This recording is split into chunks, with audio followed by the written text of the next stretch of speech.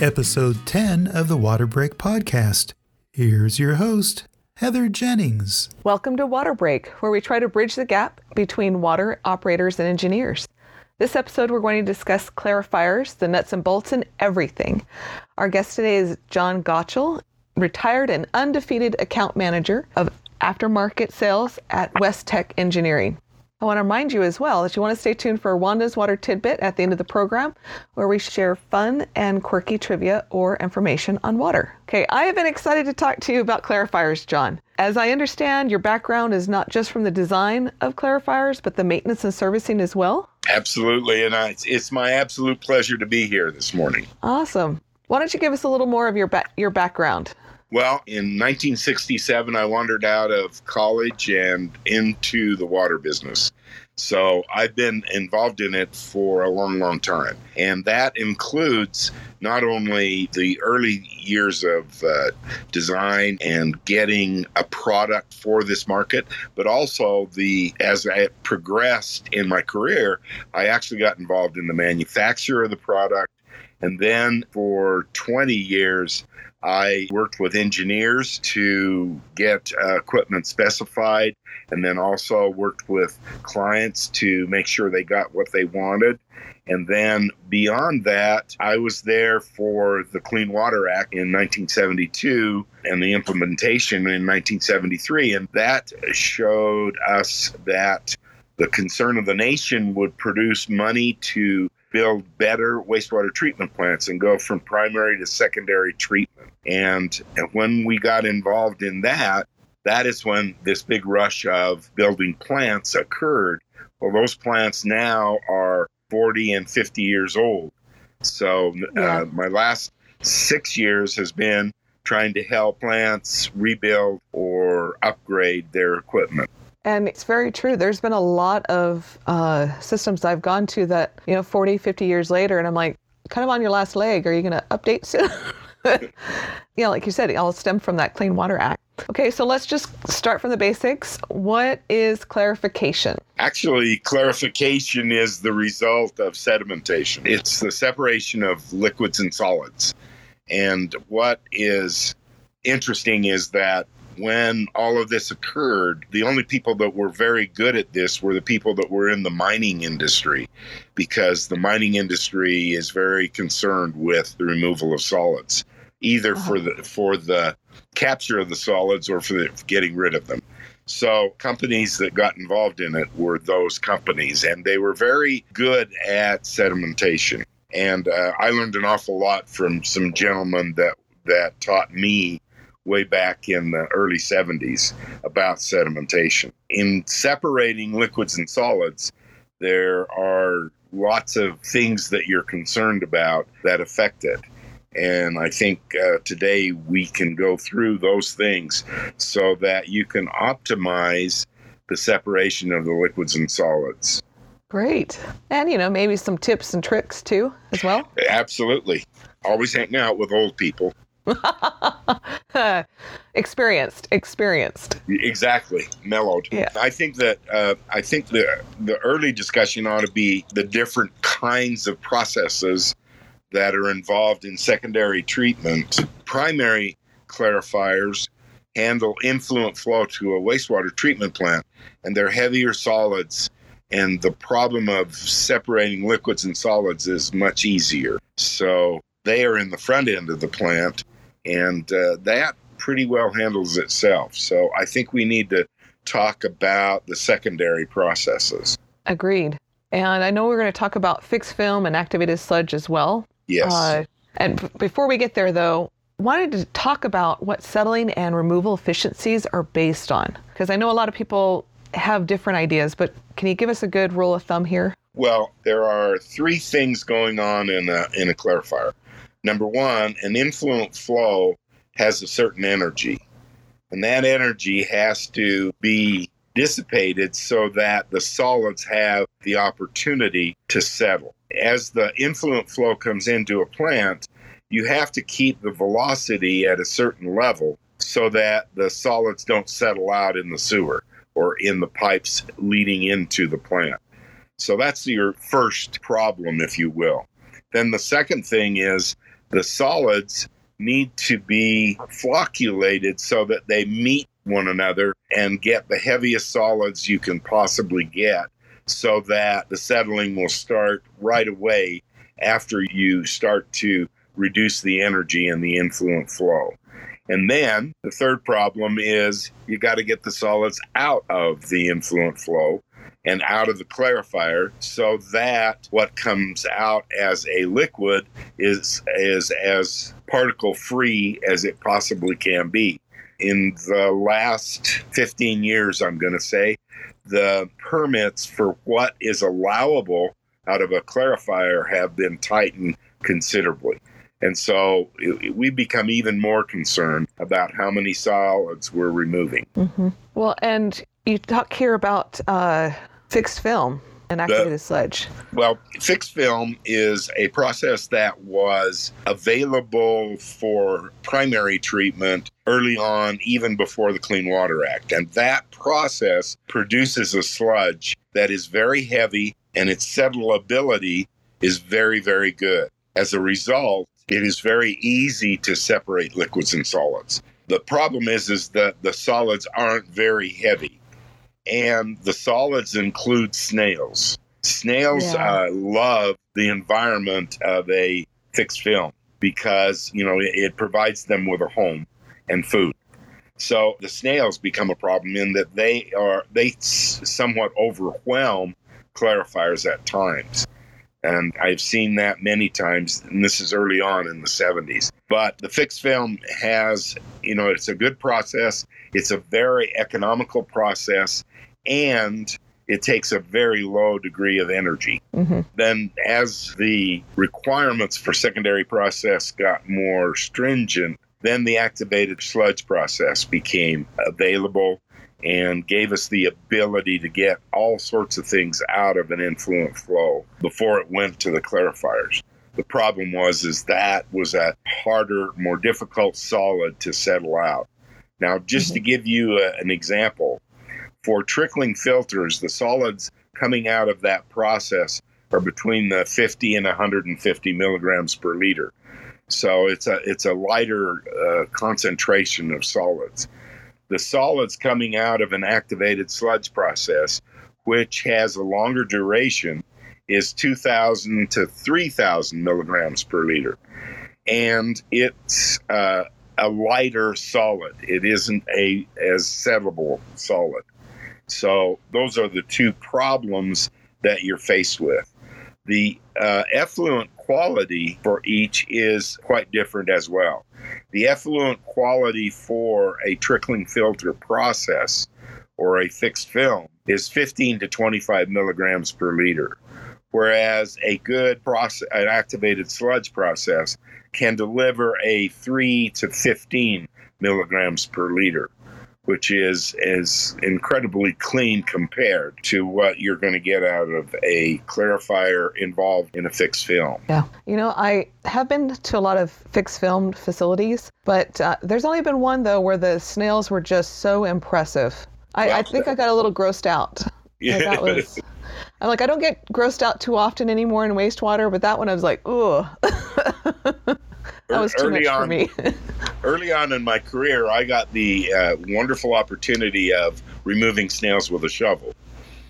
So, I'm not jealous. I became very much aware of the kind of difficulty they had, and we went down to this plant, and this was a desert type of plant. So the snails can't find many environments as good as the wastewater treatment plant. So they kind of congregated there. And that developed a real difficult problem in removal. And so we got down there to find out just how many snails they had, and it was amazing. And so in rubber boots and shovels, we started trying to get to the bottom of the tank. Oh, wow. Okay, well. There have been worse times. I know, but I don't know why the snails just kind of took me off that time.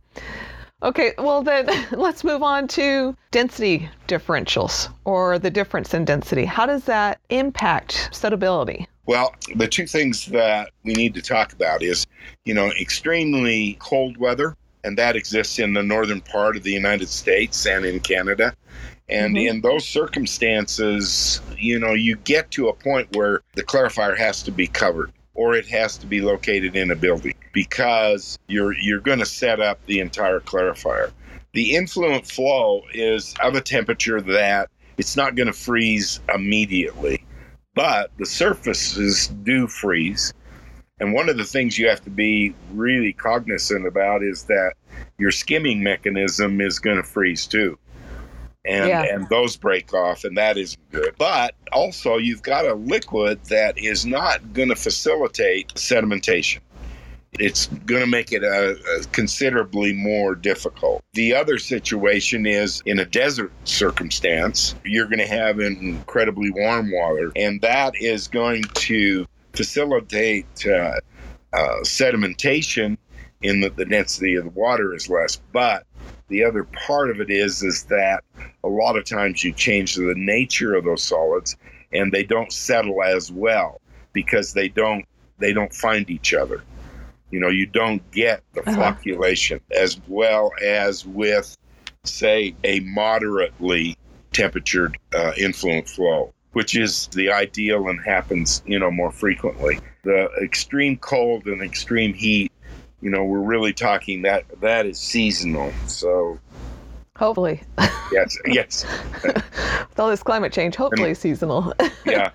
Unless it's 2020, and then nobody knows. Yeah. Just really true.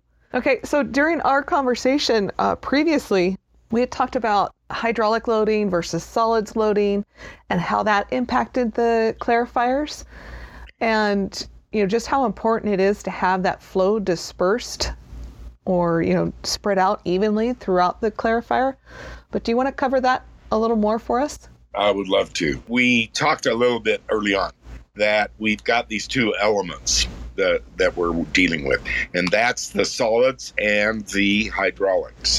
And the hydraulics dictate how much time we have for the sedimentation, because if the hydraulics are really high, then things are going through the clarifier quickly, and we need some time to facilitate the sedimentation.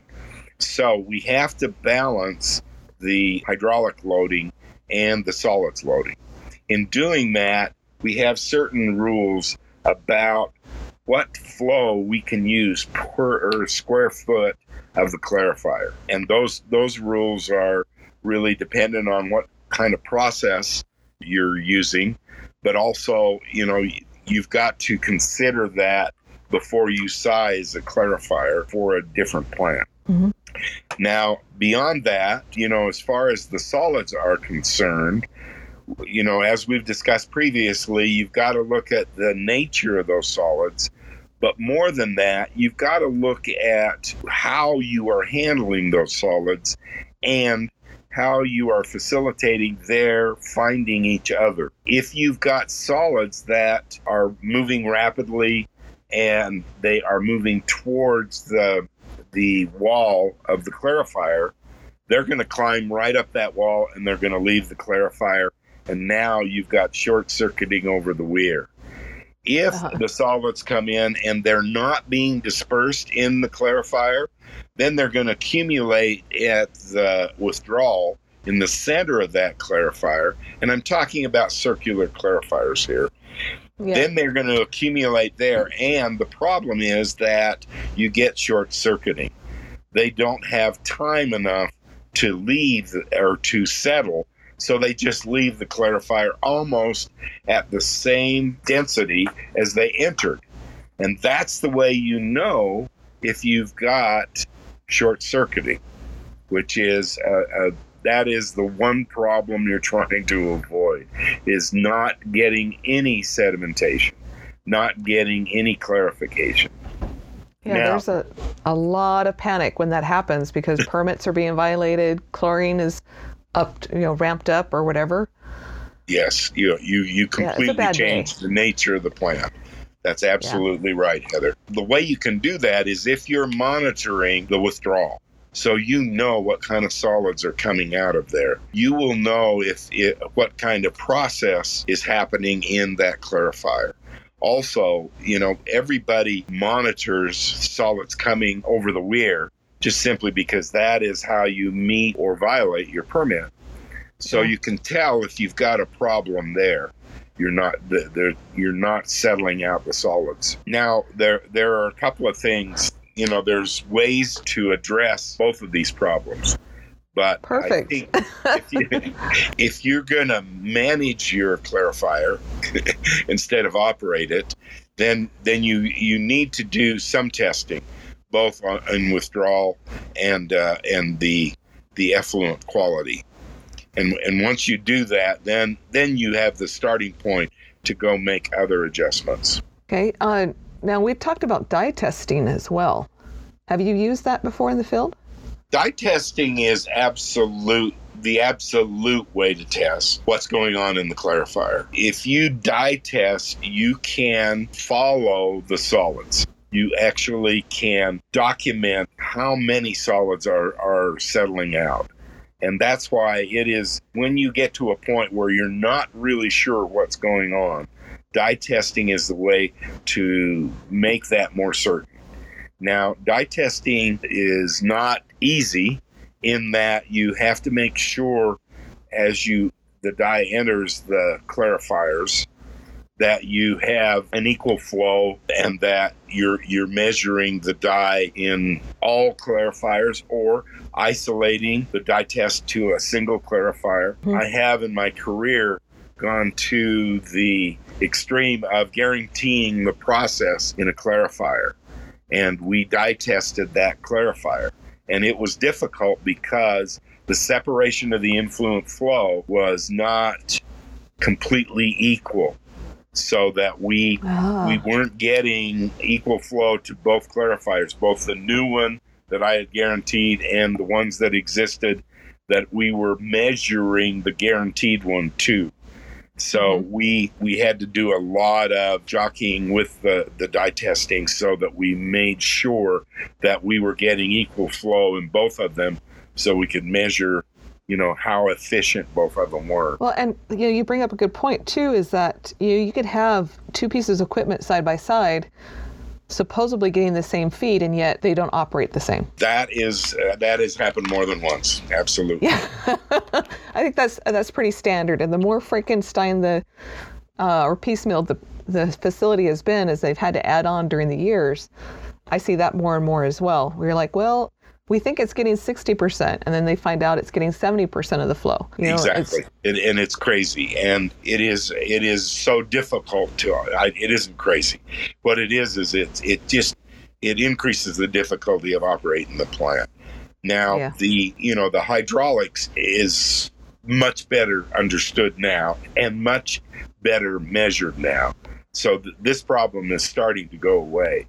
But in older plants, and some of them are quite old, because I've spent the last 6 years in those plants, and they do not have really good separation of flow. And so they get unbalanced loading in their clarifiers.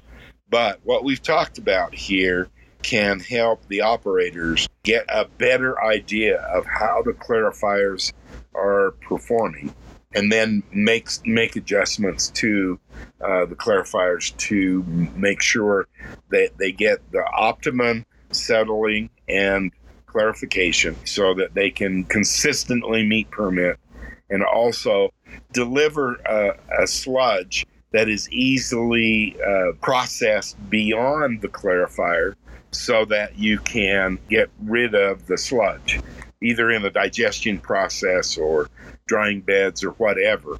But you also want to make sure that the sludge is easily disposed of. It always is a marvel to me that this one piece of equipment seems so quote unquote easy compared to some of the aerations or membranes and stuff like that, but how this one piece of equipment can literally make or break you. Exactly. It is the heartbeat. It's pretty simple. Plant. Yep. It really is the heartbeat of the plant. It is the last bastion of making sure that we protect the environment and that we don't kill people, because that's really our job. Yeah, very much so. Okay. Did you want to talk about temperature and baffling as well here? Or? Baffling is one of my favorites because early on in my last career, my final career, a new type of clarifier came out, and it included what we called an EDI, an energy dissipating inlet. And what it did was it managed that influent flow. It reduced the energy in that influent flow. And even more than that, it redirected that flow so that the solids found each other quicker.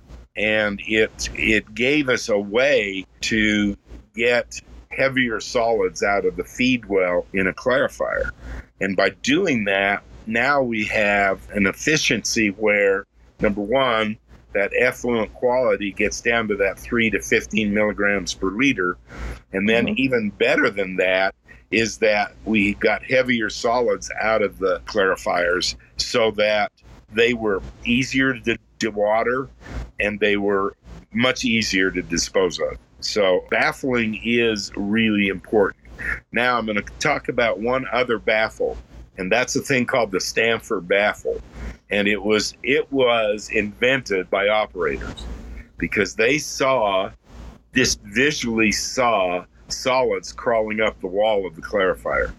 They were coming out at a velocity that, the solids were just being driven up the wall and over the weir.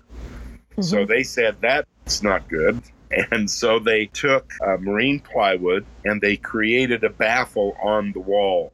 And that baffle caught the solids, redirected those solids towards the center, and they reduced the excess solids over the weir by 80%.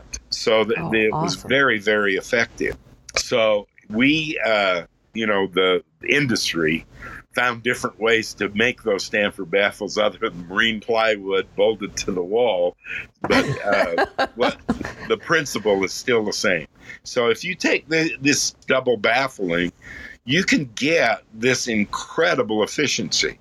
If you think about there's 2,000 to 3,000 milligrams per liter solids coming into a clarifier and only 3 to 15 are leaving, that's a 99.17% removal rate. That is pretty amazing. And that is the result of the things that we are going to talk about today and have talked about. They have provided us with clarifiers that will perform with that kind of removal. Yeah, it's pretty exciting. This talk reminds me of a site that I went and visited where the baffles had actually, through lack of maintenance or just life in general, it always happens when the vendor comes out, but the baffle broke and had actually floated up to the top and it twisted and, just screwed the whole clarifier. That was a really bad day for them. I can imagine. I think, you bring up a very important point, Heather, that these baffles do need maintenance even though they are hanging on the wall. And, things can come loose and, you have to go through the normal maintenance, and most plants do tighten bolts, but you have to do that on the baffles as well. But there's something else that is a problem that was not thought of when I first started with these Stanford baffles, and that is that solids gather underneath them, and they collect to the point where they completely fill that area below the Stanford baffle. And when they do that, then there's a burst of solids that come out from under the baffle. And that burst can't be handled by the normal handling of liquid. So the liquid dives towards the weir and goes over the weir, and you have a pretty dramatic violation of permit.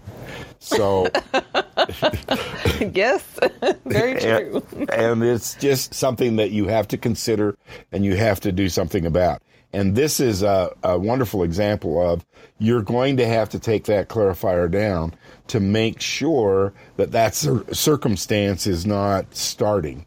And then more than that, it isn't a bad idea to take a clarifier down and inspect it on some regular basis. And I don't know, how often you can do that as a plant operator, but if you did that a couple times a year, I think it would absolutely be beautiful, and you would make sure that nothing dramatic was going to happen during the rest of the year. I would agree with you. I'm just thinking of all those people that only have one clarifier, where they don't have that redundancy because it's a small package plant or small, whatever. It can be really devastating when this, simple piece of equipment, a baffle, breaks. I hurt when I come out to the operators and they've had that kind of day. Absolutely. And anytime something comes unattached, then it is an object that can cause more severe damage. And I think that is an interesting point you bring up, Heather, that there are plants that only have one primary, one secondary clarifier. If it goes down, they're done. Usually, if they've only got one, there is some way, or create some way, where you can hold some amount of the influent flow while you repair it. But bypass is the other option, and that is not a good option. Yeah, and it can be very expensive. I mean, not just with permits, but putting the extra equipment in and rentals and stuff like that. Yeah, oh, absolutely. I know that there are several organizations or companies within our industry that do have rental equipment. And I have on occasion helped people with that situation where we brought a rental unit on site and we processed the secondary flow for a period of time, 6 months or so. So that is available to operators. Cool. And we're going to put your contact information in there so they can ask you. Absolutely, and I can make sure they get connected. Awesome. Well, we've slightly covered the different types of clarifiers, but I wanted to kind of cover the pros and cons of them specifically, like inclined plate, the rectangular, and the circular. Can you go over those with us? Absolutely. Inclined plate is a clarifier that is mostly engaged in water treatment. And the reason it is because the solids that it is clarifying are really fine. They're not very heavy. They have the tendency to not want to settle. And an inclined plate accumulates those solids, on a surface to the point where they get so heavy that they now become settleable.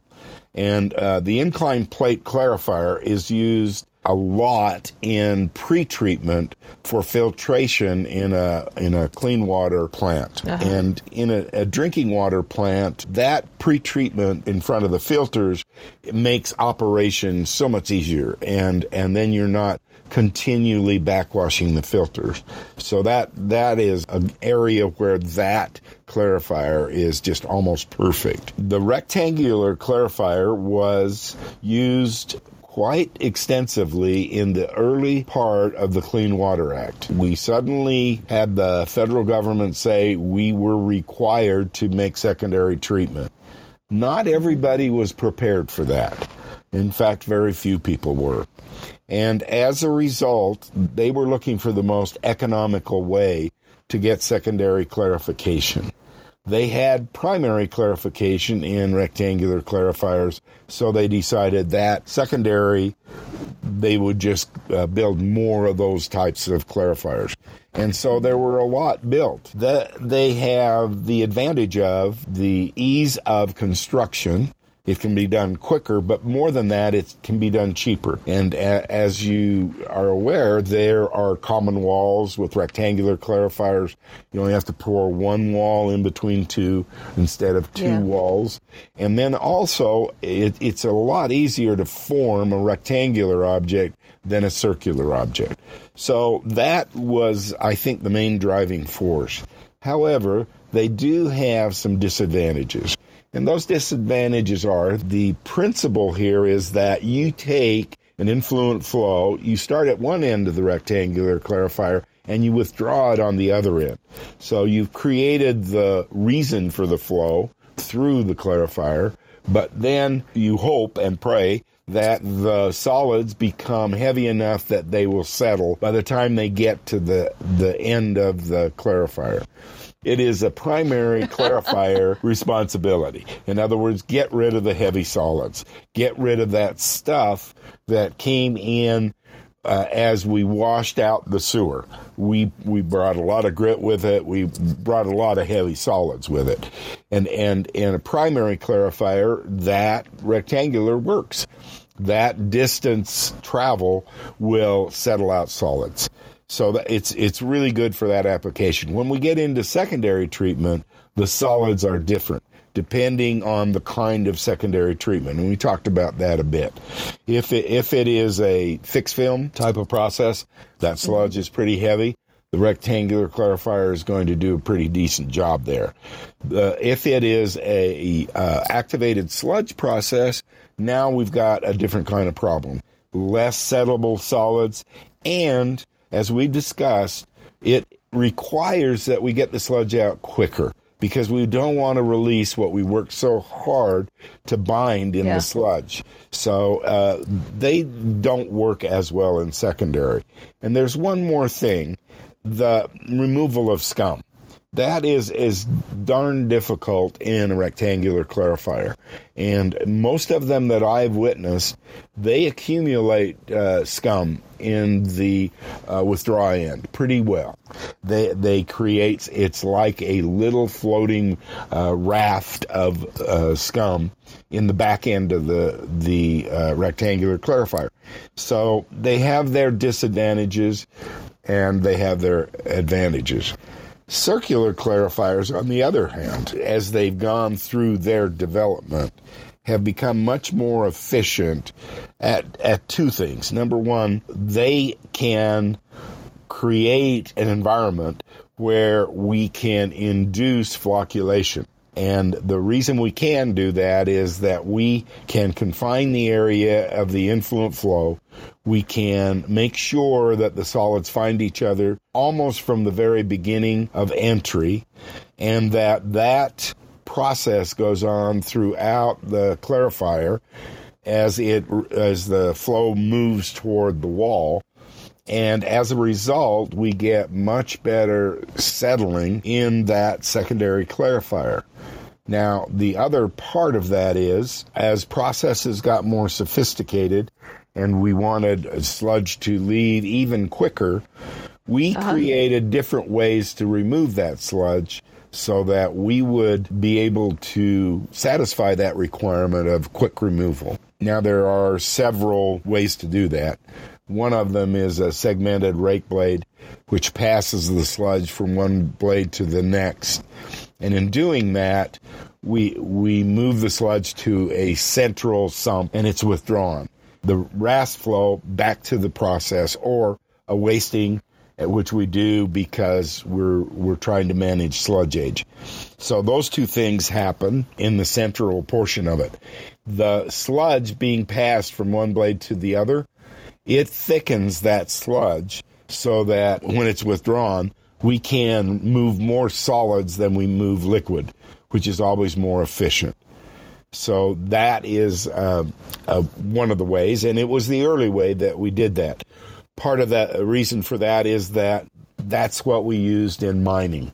We used that same process in mining, and we just transferred that equipment to wastewater treatment, because those were the companies that were established. Now, you mentioned a little bit about the scum, and when you and I talked previously, you talked about where to actually return it or how to dispose of it, because a lot of people, they'll just send it right back to the inlet. Yeah, they send it back to the head of the plant.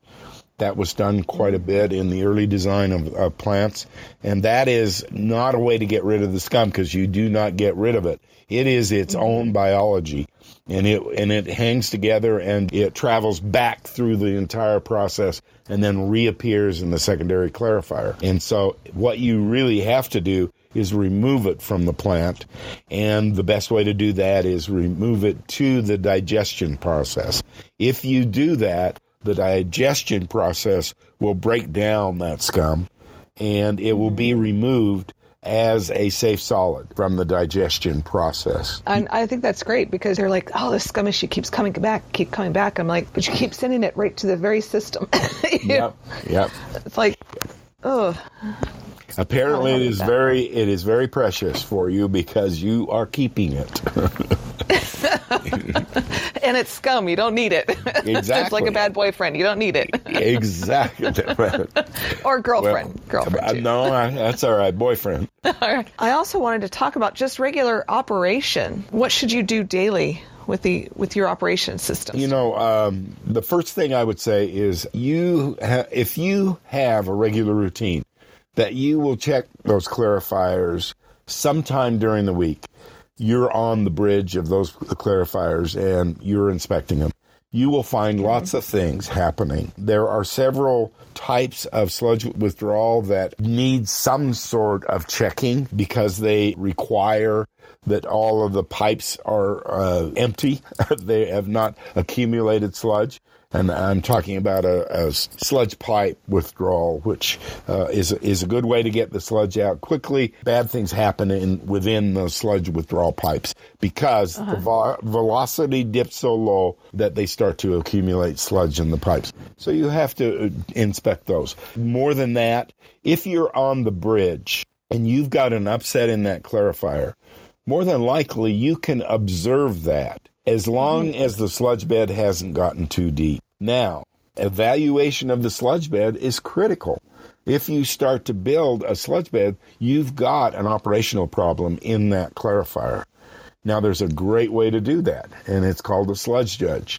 And you can do that quickly and easily, and it isn't a real big maintenance burden to do that weekly.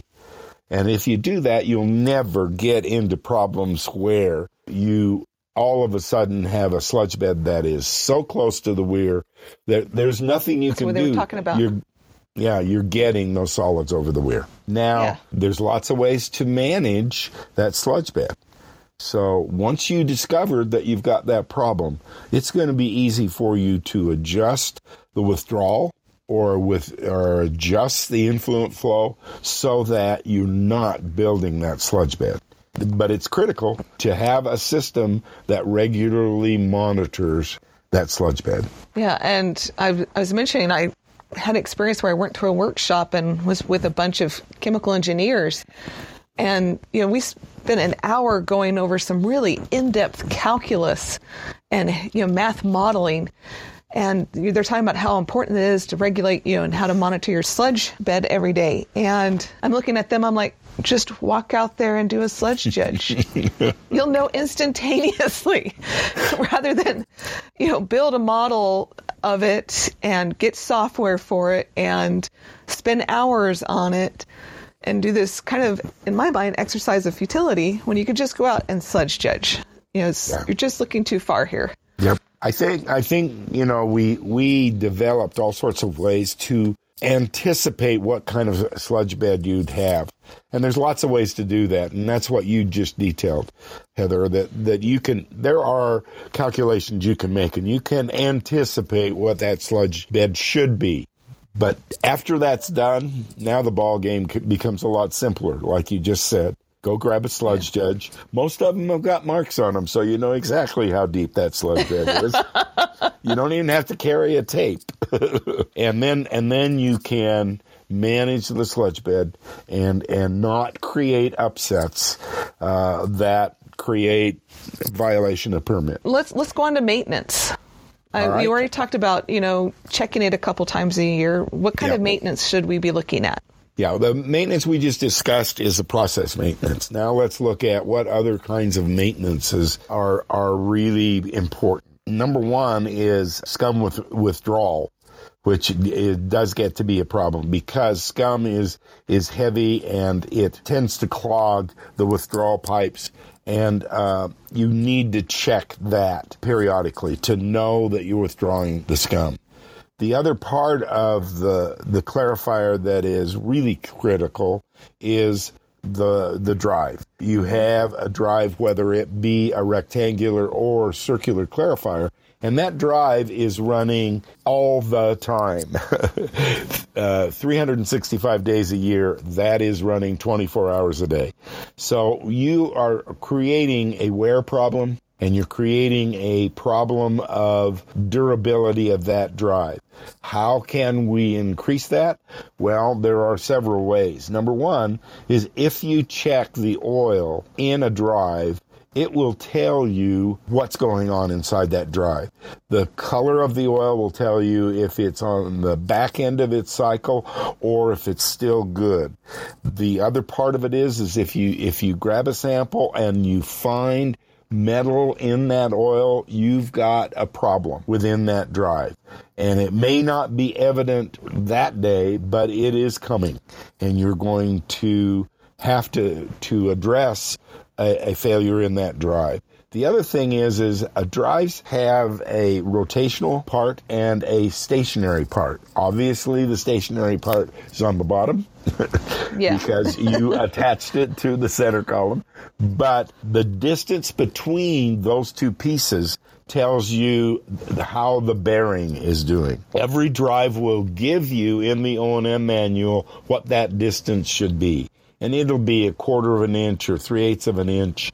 And when it gets less than that, the bearing is starting to wear out. And you have to now address how you're going to do that. That's a lot easier to do before the drive fails.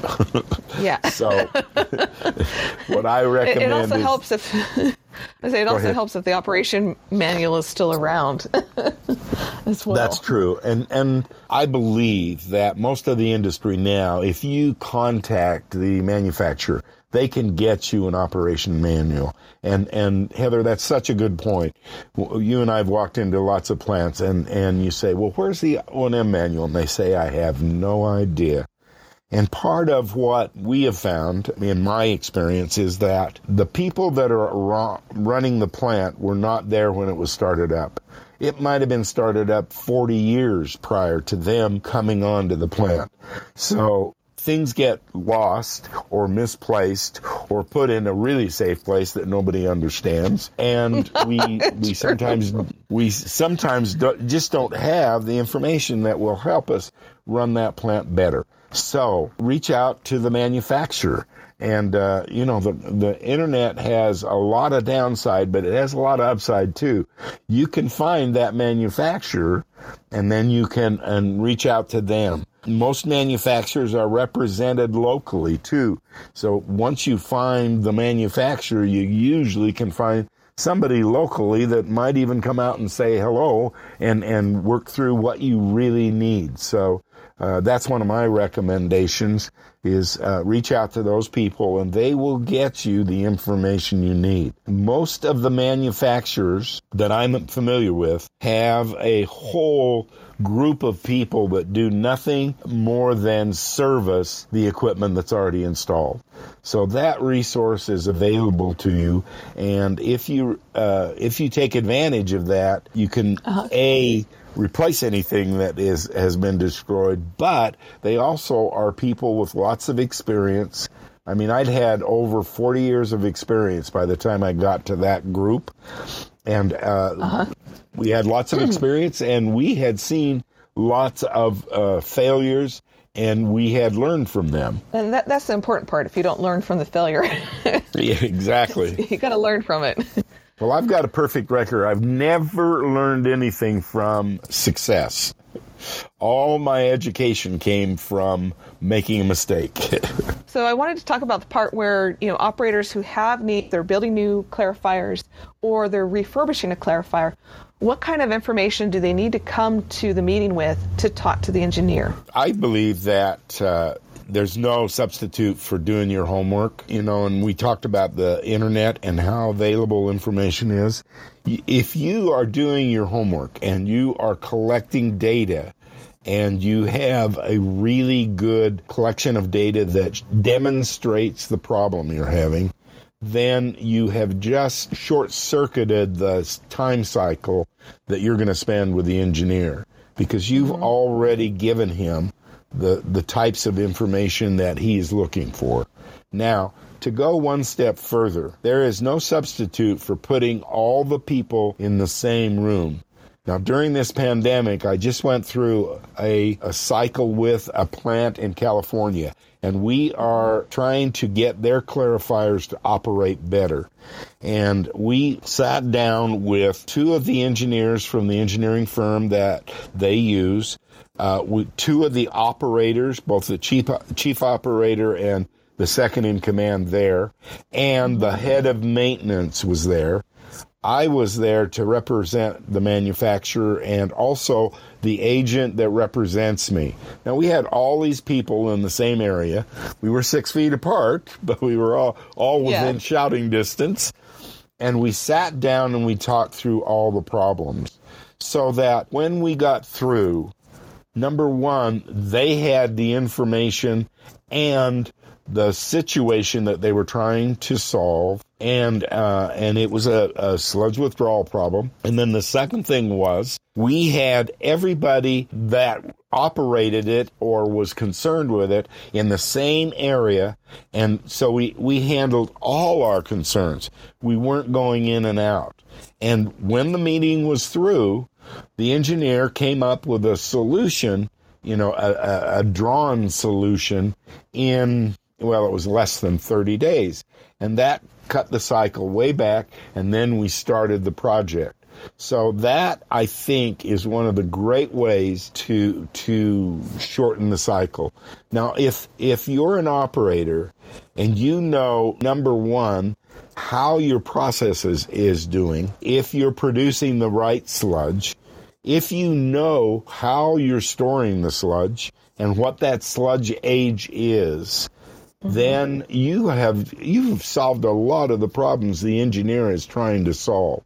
Now, from a standpoint of, is the equipment capable of doing the things that the operator knows have to be done, then that solves another problem. And that problem might engage pumps, or it might engage structure of withdrawal or feed, and it also might engage some of the accessory equipment that is associated with it.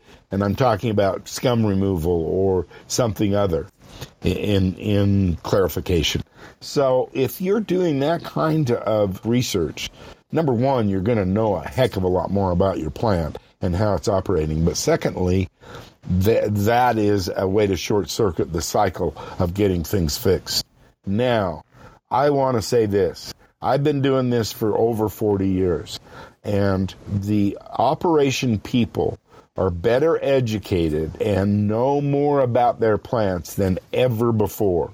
And they are an incredible resource to both the engineer or the equipment manufacturer so that we do a better job in treatment. And I applaud all of the operators and maintenance people that have continued their education and do that even now. Even after they have a lot of experience, they never stop educating themselves. And it's really making a big difference in how we treat wastewater. I actually really liked what you said about bringing all those different people into the room. The biggest frustration I hear from operators is when, like, oh, it's the public works director who's there and, the engineers that are there, but they don't ever ask us, the operators, what we see. And, this could be the lead operator that's not invited to these meetings. And then, of course, they get something that they have to now operate regardless of, what they wanted. So I really love the idea of you bringing everyone in, maintenance in, just to get that knowledge and information passed back and forth. That's very true. And I think, Heather, I have viewed this over the 40 years experience. The engineer, he designs the plant. He's very involved while they build the plant. And then the guy that designed it or the guy that was involved in all this, he gets separated from that and he gets a new project. He doesn't get back to that plant.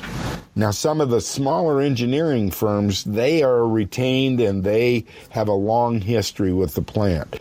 But I think one of the deficiencies in our system is we take the guy that knew everything about that plant and we say, go do that again. That isn't a bad thing in that we're going to use his experience, but that experience doesn't get back to the plant after that. And we have to redo that. Well, let's be smart and let's redo it from the very beginning of solving a problem. Agreed. From our previous conversations, we had talked a little bit about tales from the field. and some lessons learned that you had. One involved a goat. And I'd love for our listeners to hear that one. That was awesome. Well, when I first got involved in wastewater treatment, it was just in the United States, but the companies I worked for were international as well. And so we had the opportunity to design and build a wastewater treatment plant in Egypt. And so we designed it and we built it, and some of us went over there and we helped supervise the construction. But at a point in time, we wanted to make sure that they were totally happy with the operation of the plant. So we reached out to them and said, is there anything you want to tell us about how is the plant operating? And they said, well, things are pretty good. The only real problem we have is the dead goats. And we went, dead goats? Like what? Exactly. Tell me about the dead goats. Well, we knew there was an open channel into the wastewater treatment plant. And the local people, if they lost a goat, would just throw him in the channel. And the goats would float down to the wastewater plant. And there was not a way to handle a dead goat in that plant until you fished it out. And apparently, as Heather pointed out in an earlier discussion, the new guy had to fish the goat out. But it was an unusual problem. It absolutely got everybody's attention. It's always the new guy that gets to crawl down or clean the great screens or something like that. I've been the new guy myself. It's a good way to learn from the ground up. Oh, you'd also mentioned the lawnmower as well. Exactly. You get a lot of calls and people say, my clarifier isn't working well. And you say, what's wrong? And they say, well, I really don't know.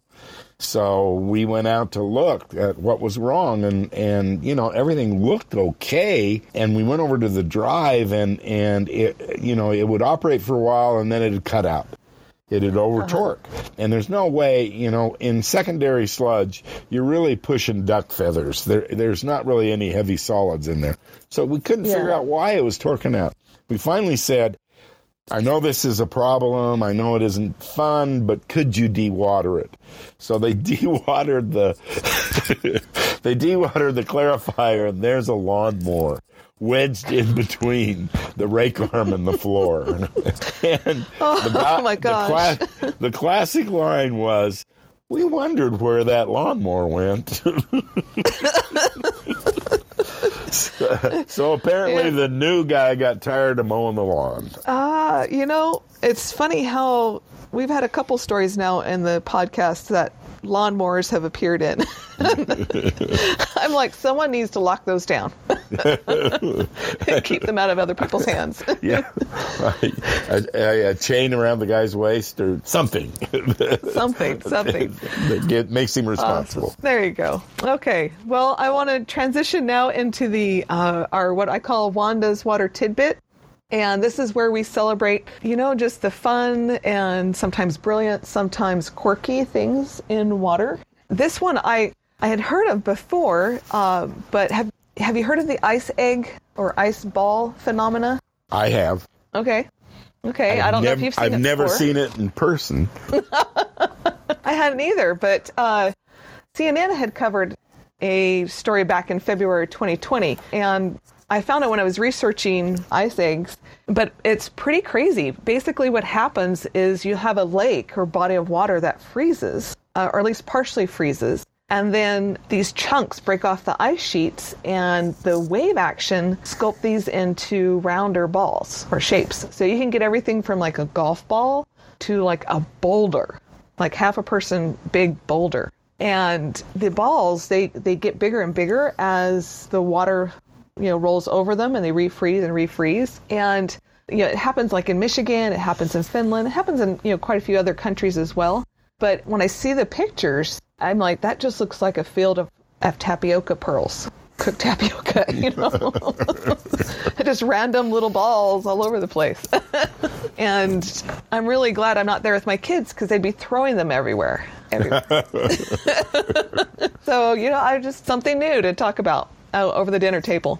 But I wanted to say I really appreciate your time today. You've helped us so much going through clarifiers, and we wanted to tell our listeners as well that John's information and contact information will be in the show notes. And so if you need to get a hold of him, you can. The articles and the YouTube videos on the ice eggs will also be in the show notes. And we want to thank you so much for joining us. It has been my absolute pleasure. And I just want to say as a side note, I'm not all that smart, but I know some really smart people. So we'll get the answer to your question. Awesome. Hey, resources. It's all about resources. Exactly.